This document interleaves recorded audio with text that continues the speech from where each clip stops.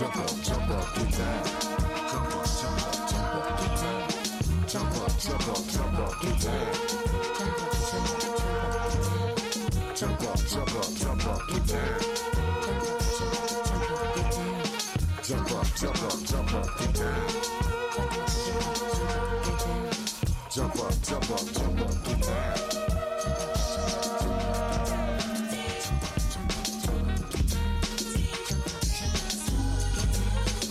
Yes, chill. Easy. One time for your mind. Right there. All area crews hold tight. You wanna know where deep is? Well, let's see how far the rabbit hole goes. It was once told by many men before. It's instructions on how to do things. Pay attention. Listen close. You might miss this. One time only.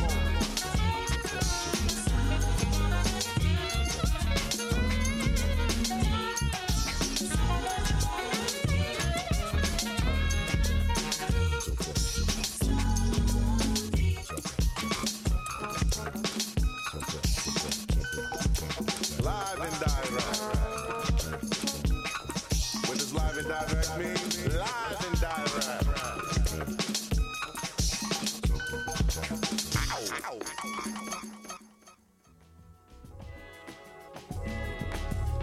If you knew better, you do better.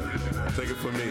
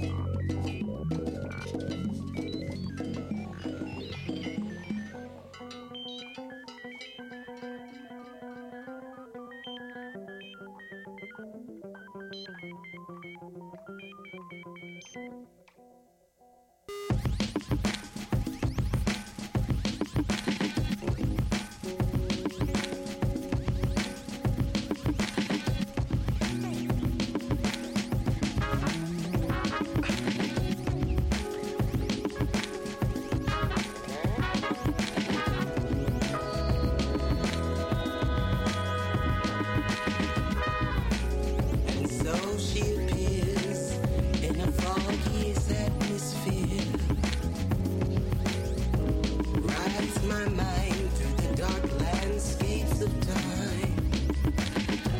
I could never double-cross a beauty so rare. Although my eyes have never seen, her presence is here. Her presence is here. Do with me what you will. Do with me what you will. Passion is all that I feel. It's all that I feel. All that I feel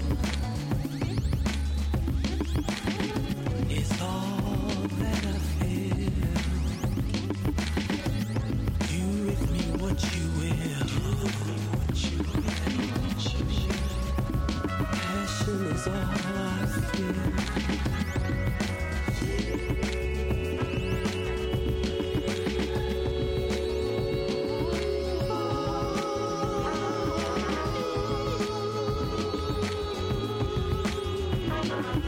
As we travel through the ancient routes to glory, the past, story, present for you and we. So is the time that never was, because time is a manifest.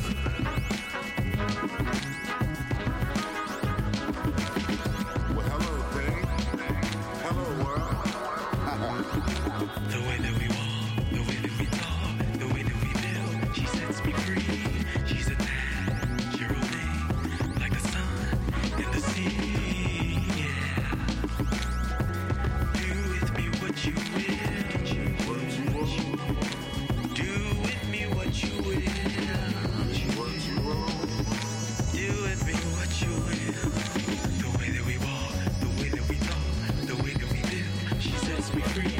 She's a natural thing, like the sun and the sea. Yeah. Do with me what you will. Do with me what you will.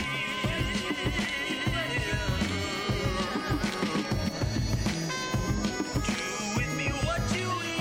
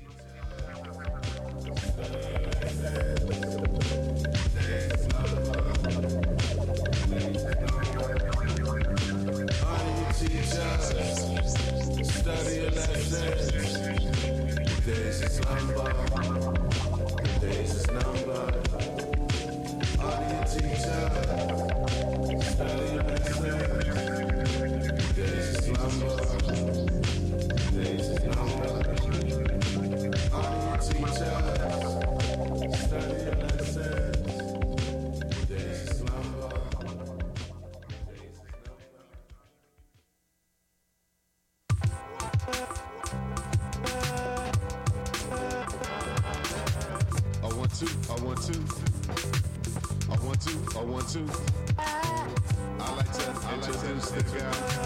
Her name is Miss Fatima.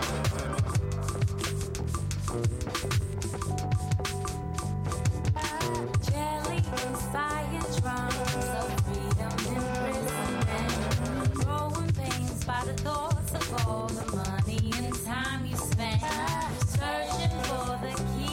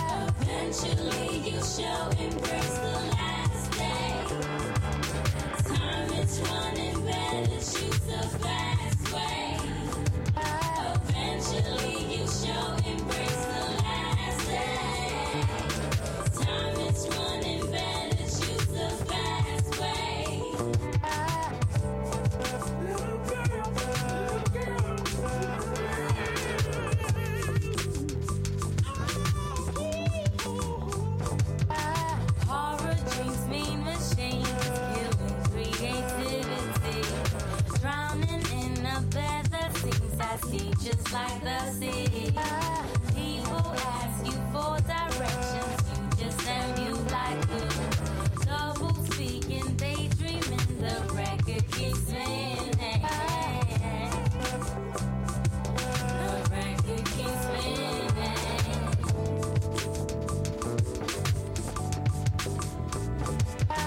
Eventually you shall embrace the last day. Time is running bad, and choose the fast way. Eventually you shall embrace the last day. Time is running bad, and choose the fast way. Time to clear your head from dirty things and those sultry sounds. Eventually you shall embrace this day, but you don't know how. Personality erase mistakes in the wrong place. Looking in from outside, trying hard to slow down the race. It's your word. It's your word. It's your word.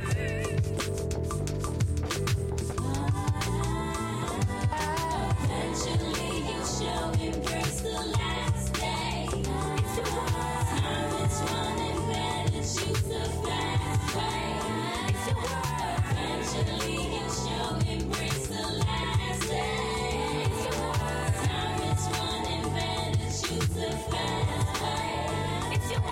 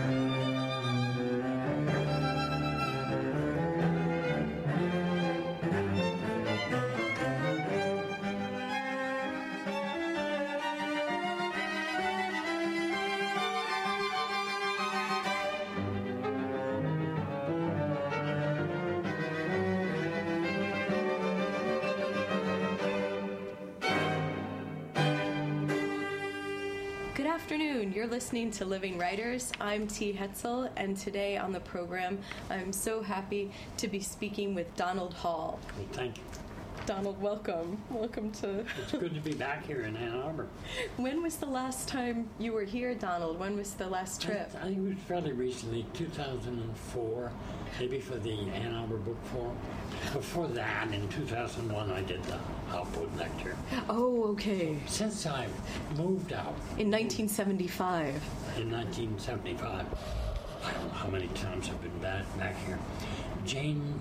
my late wife Jane Kenyon, grew up here, and we used to come and see her father and mother. Her father when he was ill, and her brother is still here. I saw him this morning. So we came back for family reasons and also for literary reasons. So you've always kept a connection with Ann Arbor, Yeah, and we have friends here. I do. Friends. Yes, and this is where you both met, and you were married in 1972. That's right. Was that? The Judges' Chambers in Ann Arbor. Oh, really? Oh, that's great. And we were just right before we started taping. We were talking about your very well-known textbook, Writing Well, which is like many things about you, Donald. It stood the test of time. It's a lasting piece, Writing Well. It helped, especially at the beginning of going freelance.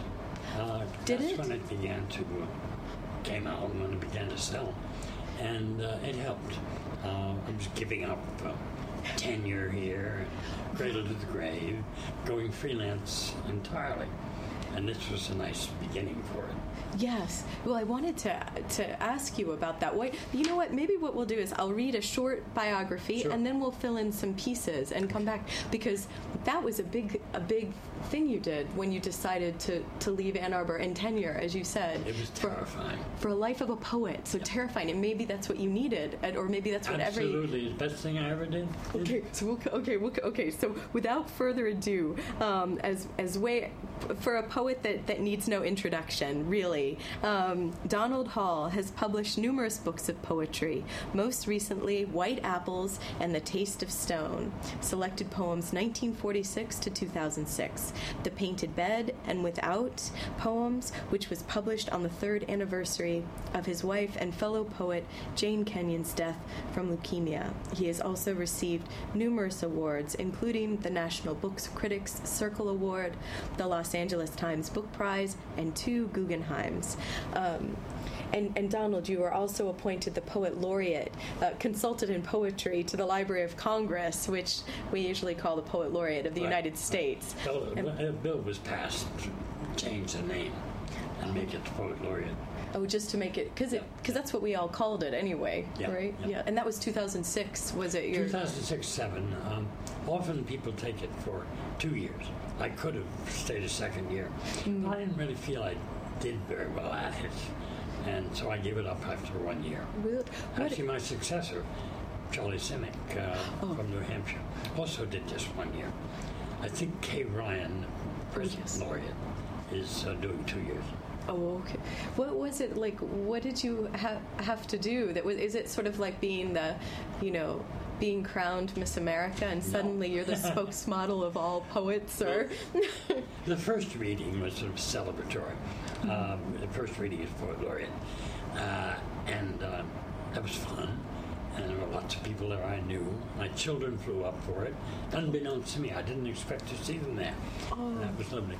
And but then the duties afterwards weren't very exciting. I judged a couple of prizes and so on. Do another reading. The English Poet Laureate Andrew Motion came over to the Poetry Foundation up in the library, and he and I read together, and there was some fun. But actually, I had hoped to do more as Poet Laureate. What do you mean by that, Donald? Well, Robert Pinsky started the Favorite Poem Project. Robert Hass started the Poet's Voice, that weekly column. Ted Kruser did more than I did. It was not a good year for me physically, actually. And I did not do nearly so much as I wanted. At one point, I thought we had a radio series going, but we didn't. That's a long story. Oh, well, we could start that up, Donald, if you want. We can do that. And then the year just turned out to be sufficient. I felt disappointed in myself and not doing enough, and I did enough, really. Is that normal though? Are you always a little too hard on yourself with this, or? Funny question to answer about oneself. And about on a writing program, right? Well, I'm always talking about high ambition and so on. But if you look at me and said and asked if I knew I was any good, really, or going to last, I would not be able to tell you yes. I don't. I have known poets who have said to me, "I know I am great. My poems are going to last for hundreds of years." When did And they I say would- it, Donald? Like when would they? When at they were? any point in the conversation, and I would want to say, "Take it easy. You're okay. You'll feel better tomorrow." Because they're feverish. Well, because they're saying that, because they think they're terrible. And I do not know the quality of my own work. Obviously, every time I write a poem, I'm trying to do something perfect. And maybe at one point I think I've done it. But then I kind of dread it when a new book comes through the mail, because when I open it, I'm going to find something I wish I could change.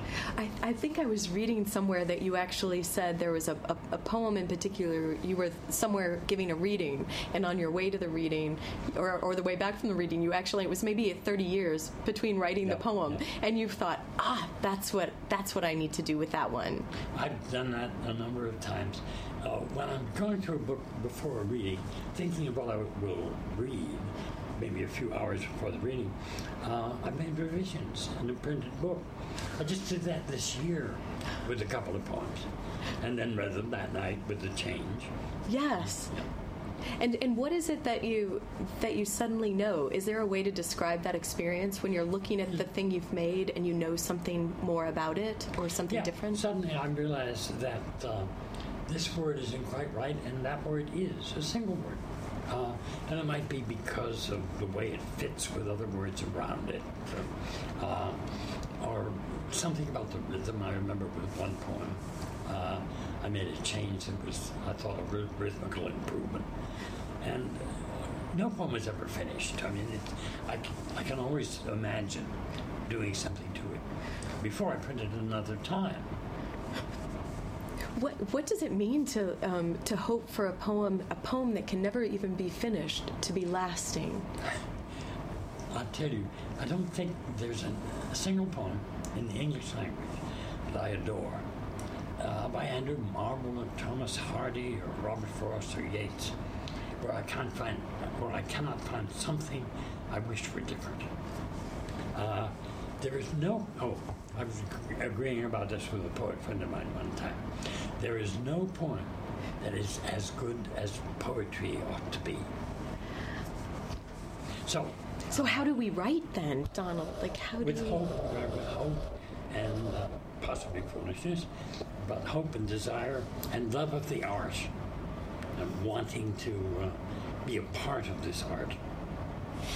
Because you knew when you were very young, like you, even before 14, was it, Donald? Really, at 14, mostly. Because you had, you were reading Edgar Allan Poe. That was at 12. Oh, that was at 12. Yeah. And I wrote my first poem trying to be as morbid as Poe. But when I was 14, I got pretty serious, and I came home from high school every afternoon and shut the door in my bedroom and worked on poems. And I don't mean I worked on anything that was ever any good, but I was trying.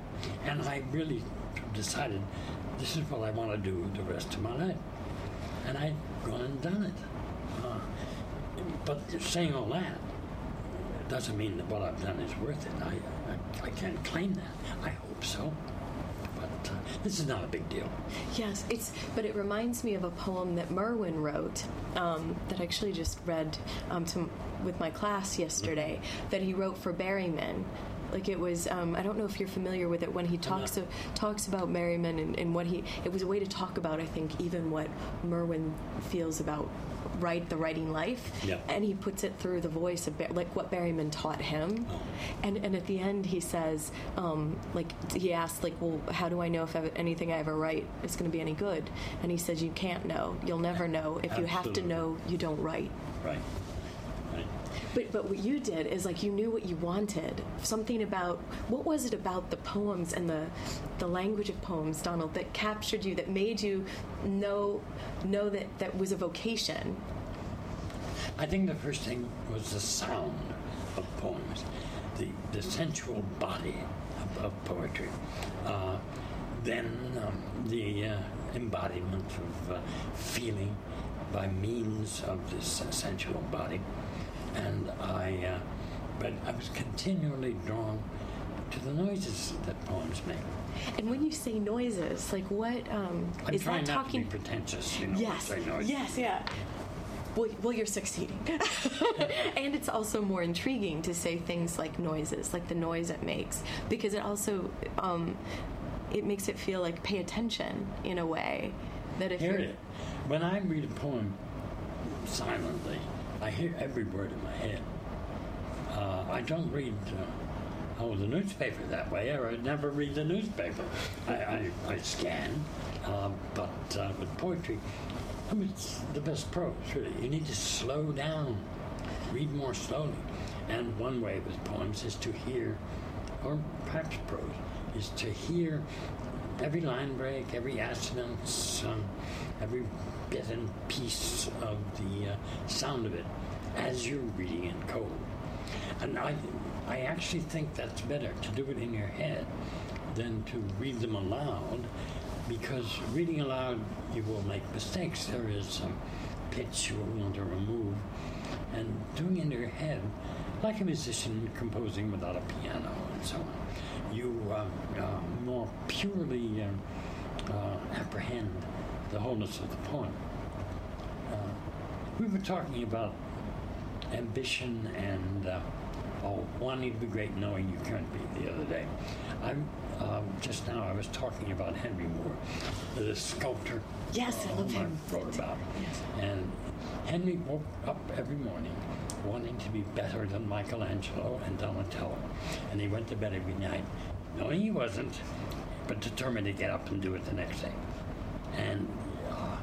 And that's the artist, is it? That's the determination is what...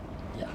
The determination and somehow the gusto for the art that continues to make you want to be superlative, but also the good sense to know that you're not necessarily getting there. And to keep going. And to keep going, absolutely. And I think it's the love of the art that will keep you going more than anything else. Not the love of oneself. That's not strong enough. Not the love of oneself. No, I don't mean that. That's I'm not proclaiming total modesty here. But I say it's not what drives you. Right. It's the love of the art.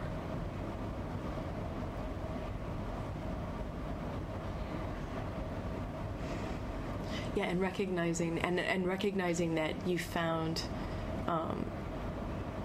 your particular art, and when you found poetry, do you think, is it possible that people don't find, like, people who can have that dedication to the art don't find it as early as you did? Like, what does that mean to find it so early and see the transformations?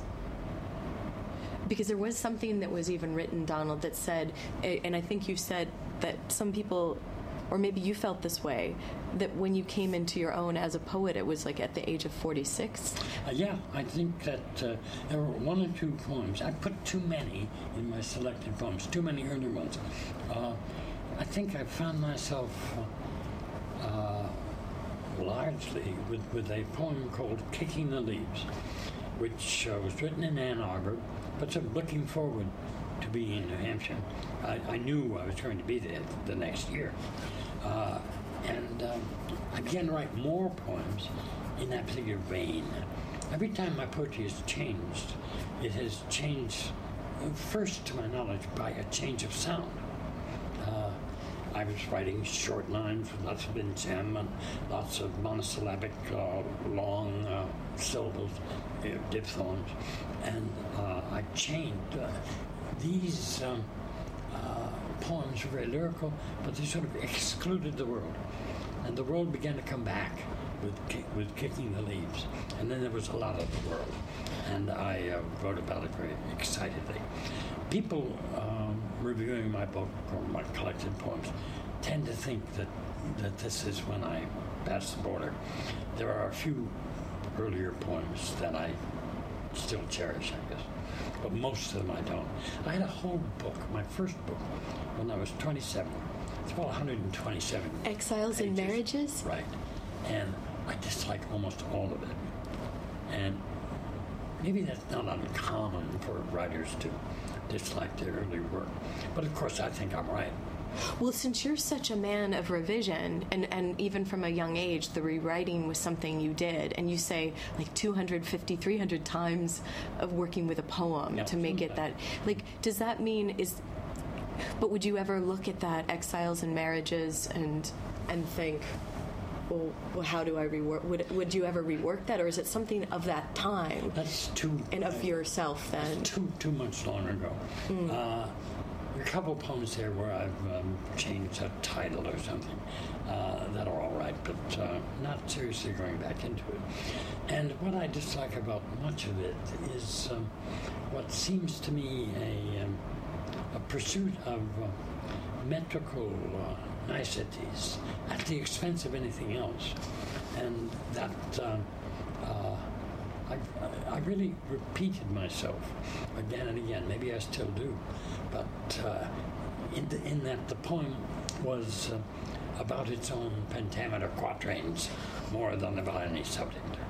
And which is what you valued then, and you said sound is what draws you in, and so it makes sense that you would work within those forms of sound first, right? They were what was around me at the time. I came out of a generation which wrote metrically. Alan Tate, who was a lot older, but Richard Wilbur and early Robert Lowell were mentors, really. And that seemed to me, for about 10 years, way to go back.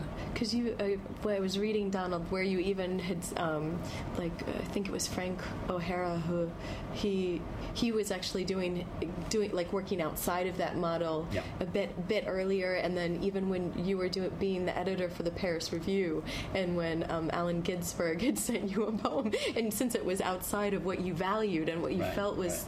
Right. I was a damn fool. No, No, I was.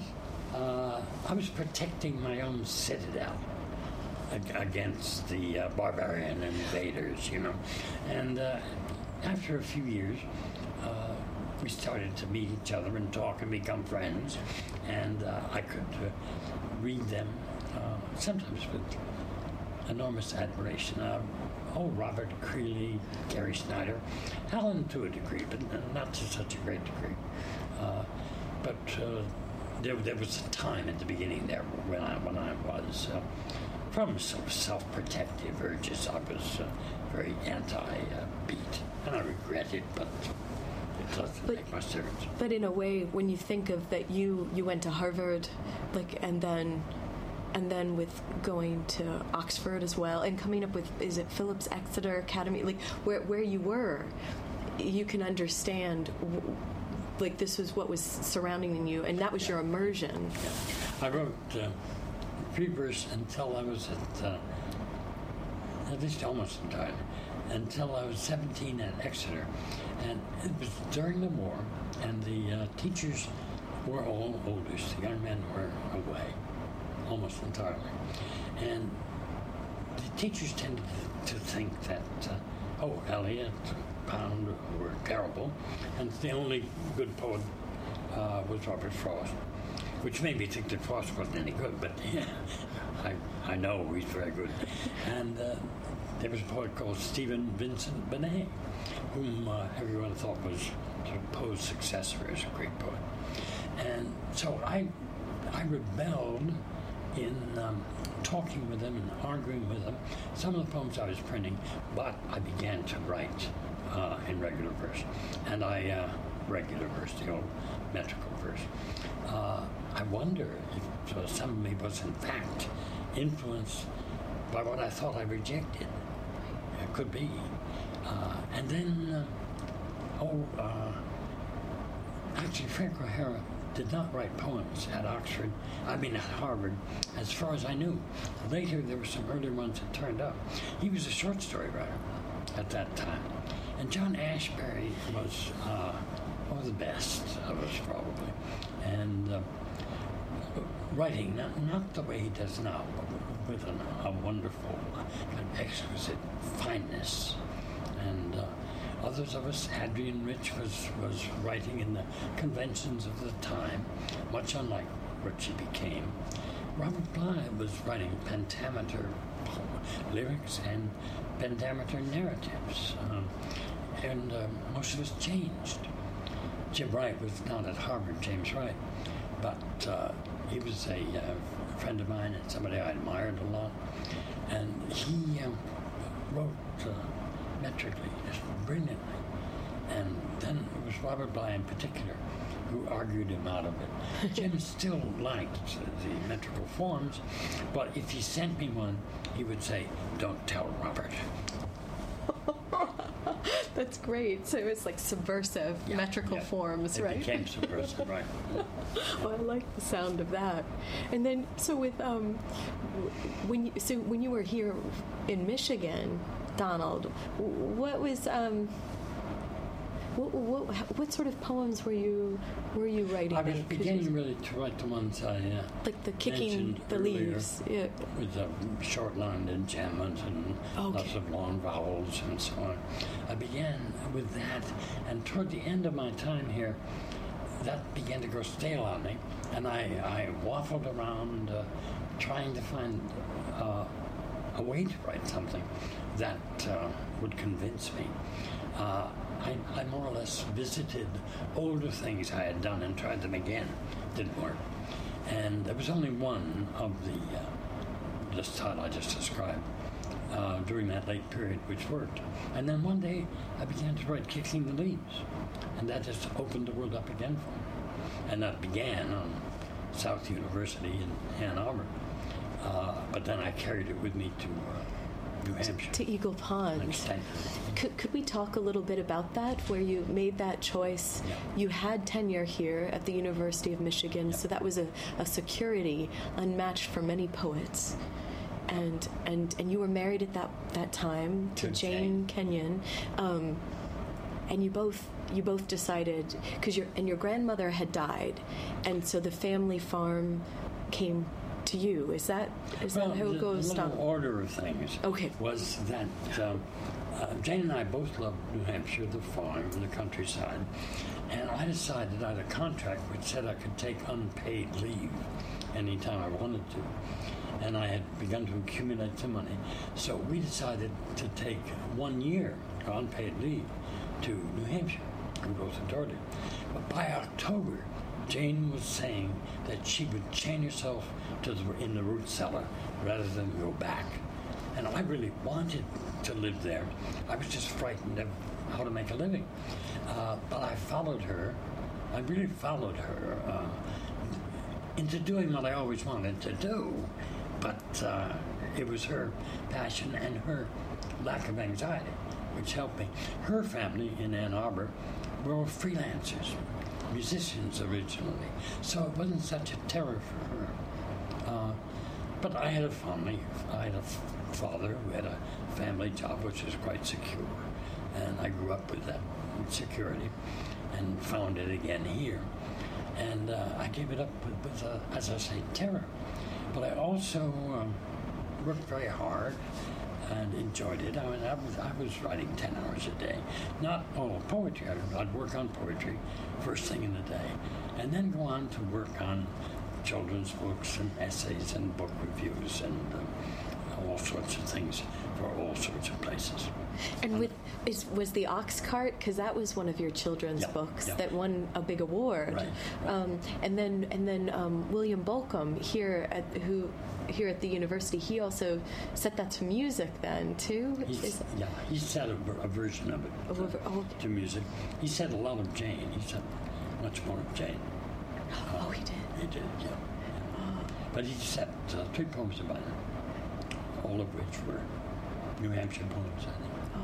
And then the poems become something new in this new form, don't they? Yeah. Somehow. Yeah. They're new again. I just went down to the earlier this year, to the Guggenheim, where they had commissioned 7 contemporary composers to do poems, to do music to go with my poems. But they were not settings. They were equivalents or attempts to get at by repetition and so on, something that was essential to the poem. And so I'm very ignorant about music, and the first night I was quite bewildered, but it was 2 nights, and I began to get more of it. It was great fun. Oh, it sounds it. Yeah. It sounds, But you decided to stay at the farm, and was the terror part of what also you believe? I mean, I guess how can we ever know? But when you said it's something changed here, when you kicking the leaves, is it something that then was able to really come into its own because now you're at Eagle Pond with Jane, and it was almost like you had made to leave the academy? Is it something that was as big as it sounds? Kicking the Leaves was written when I knew that I was spending the next year in New Hampshire. And I think that was part of it. And it talks about the country life. It begins talking about walking home from a football game in Ann Arbor. But later on, it gets to the country life. I think that some part of me knew that I was going away for good. Often, poems know things before the poet does. And actually, what happened that year, where I meant to fill in what I left out before, when Jane and I arrived for a year, my grandmother died at 97, and I had told my mother and my 2 aunts that I would like to try to buy the house after my grandmother died, not before, but afterwards. And so when Jane convinced me to stay there, I had set in train the buying of the house, and I wrote to the Department of English here and resigned. And they sort of spoiled that by refusing my resignation and giving me another year's leave without pay. But my mind was made up, and something had changed in you. I never thought about it again. I mean, I just went ahead. I thought a lot about how I was going to make enough money to support us and pay the mortgage. And the first few years were sort of scary. When you're freelancing, you don't know today how you're going to pay for your groceries 3 months from now. But after a few years, I developed the knowledge that I don't know how, but somehow I will. And so I stopped being scared. After a few years. 2 or 3. 2 or 3. Well, I adored it in the meantime, even though I was scared. Well, there's something about being scared also that you're really alive too, because you're not just settling into something. It's right. not the I think same. it was good for me because, I enjoyed teaching, enjoyed the classroom a whole lot. Sort of the way things were run at the university or the department often annoyed me. But I loved walking in the classroom and teaching. But it wasn't so hard as it had been at first. And perhaps I was getting into that state that many professors do when they just sort of block things up and throw away the key and be fairly repetitious for the rest of their lives. I think perhaps it was, in that way, a good thing for me to move. I missed my students, but going around doing poetry readings, I have question periods a lot, which is a lot like talking with students, but you don't have to have papers to correct afterwards. Yeah. At any rate, I think it was a good time to change jobs. You know, people change jobs in mid-career, in middle life, and it's often a very happy thing to do. I was writing poetry in Ann Arbor, writing poetry in New Hampshire, but my source of income was teaching. And then my source of income was writing all sorts of things. Because you've written essays, children's books, Yeah. the biographies. Was Henry Moore the first biography, Donald, that you wrote? Because you've written a couple of biographies. Yes, it was. And then later I wrote one of a baseball pitcher, Doc Ellis, who just died a year ago. But he was a wonderful man, and I love baseball, and so did Jane. So we had the opportunity to spend a good bit of time with the teens and talking to them. And that was fun to write. The book never sold, but I collected some essays about poetry and about baseball. See how confusing. Poetry and baseball. Right. About baseball, and did a book of essays, which did pretty well. And it seems like it's always overlapped, because there's even that story of you and Robert Frost playing softball together. Is it Bread Loaf, was it, Donald? 1945. 1945. Well, let's take a short break. You've been listening to Living Writers on WCBN FM Ann Arbor. I'm T. Hetzel. Today on the program, Donald Hall. We'll take a short break, and we'll be back.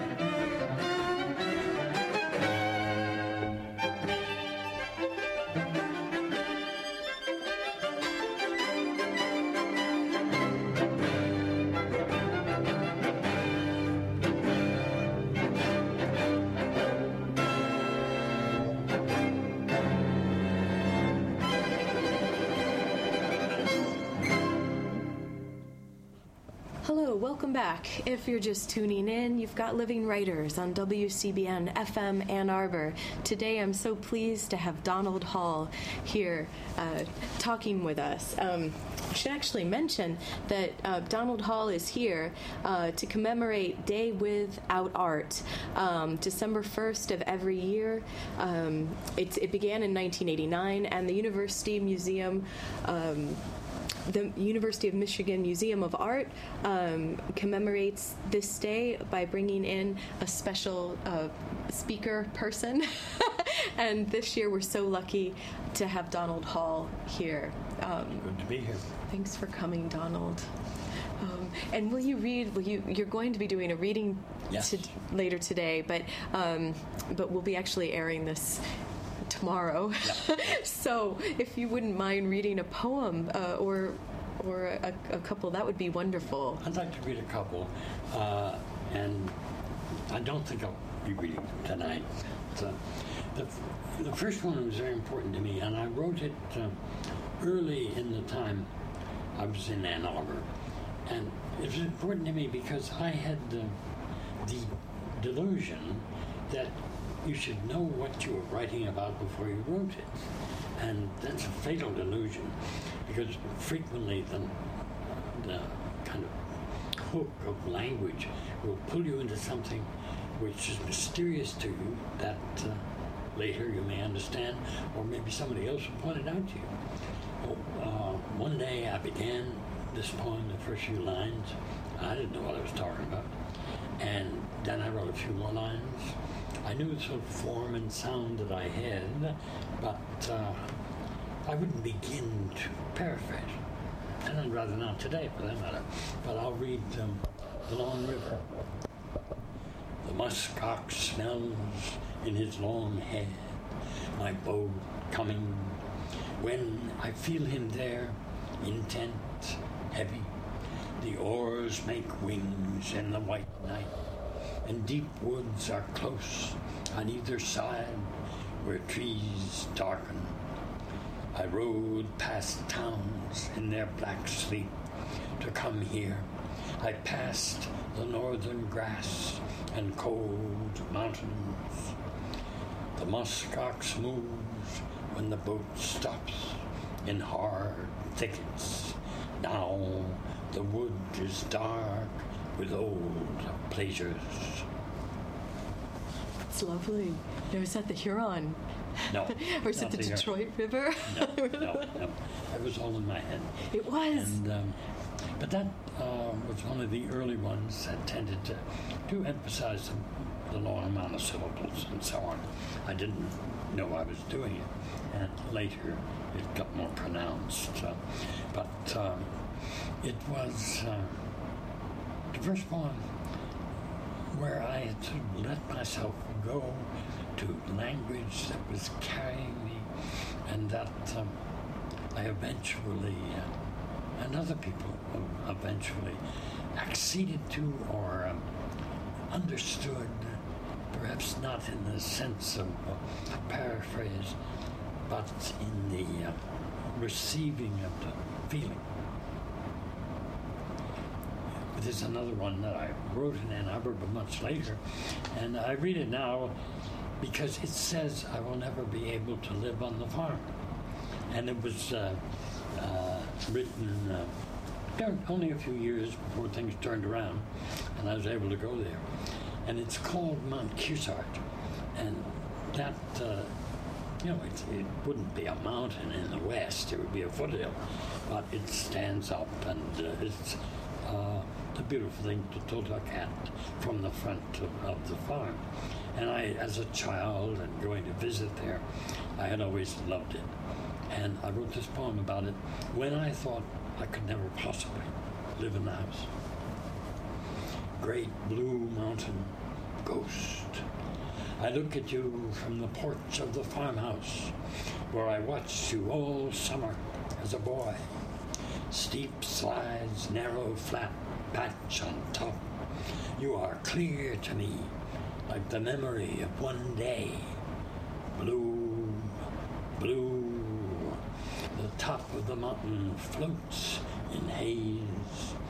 I will not rock on this porch when I am old. I turn my back on you, Kearsarge. I close my eyes, and you rise inside me, blue ghost. That's lovely. So, because that was your way of saying that it's in you, so it's okay. Right. It's with you, It's even if you're not. Not necessarily it's okay. Well, not okay. I do keep it inside me. It's okay. It's always there. Yes. But now I'm with it inside and with it outside, Yes. which is perfect. Yes, which is just the right balance of it.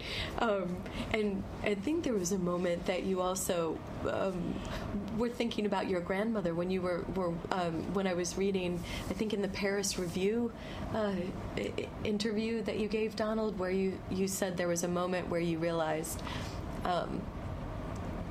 that she had been here and looking at it as you are, and then one day someone else will also be here looking at it.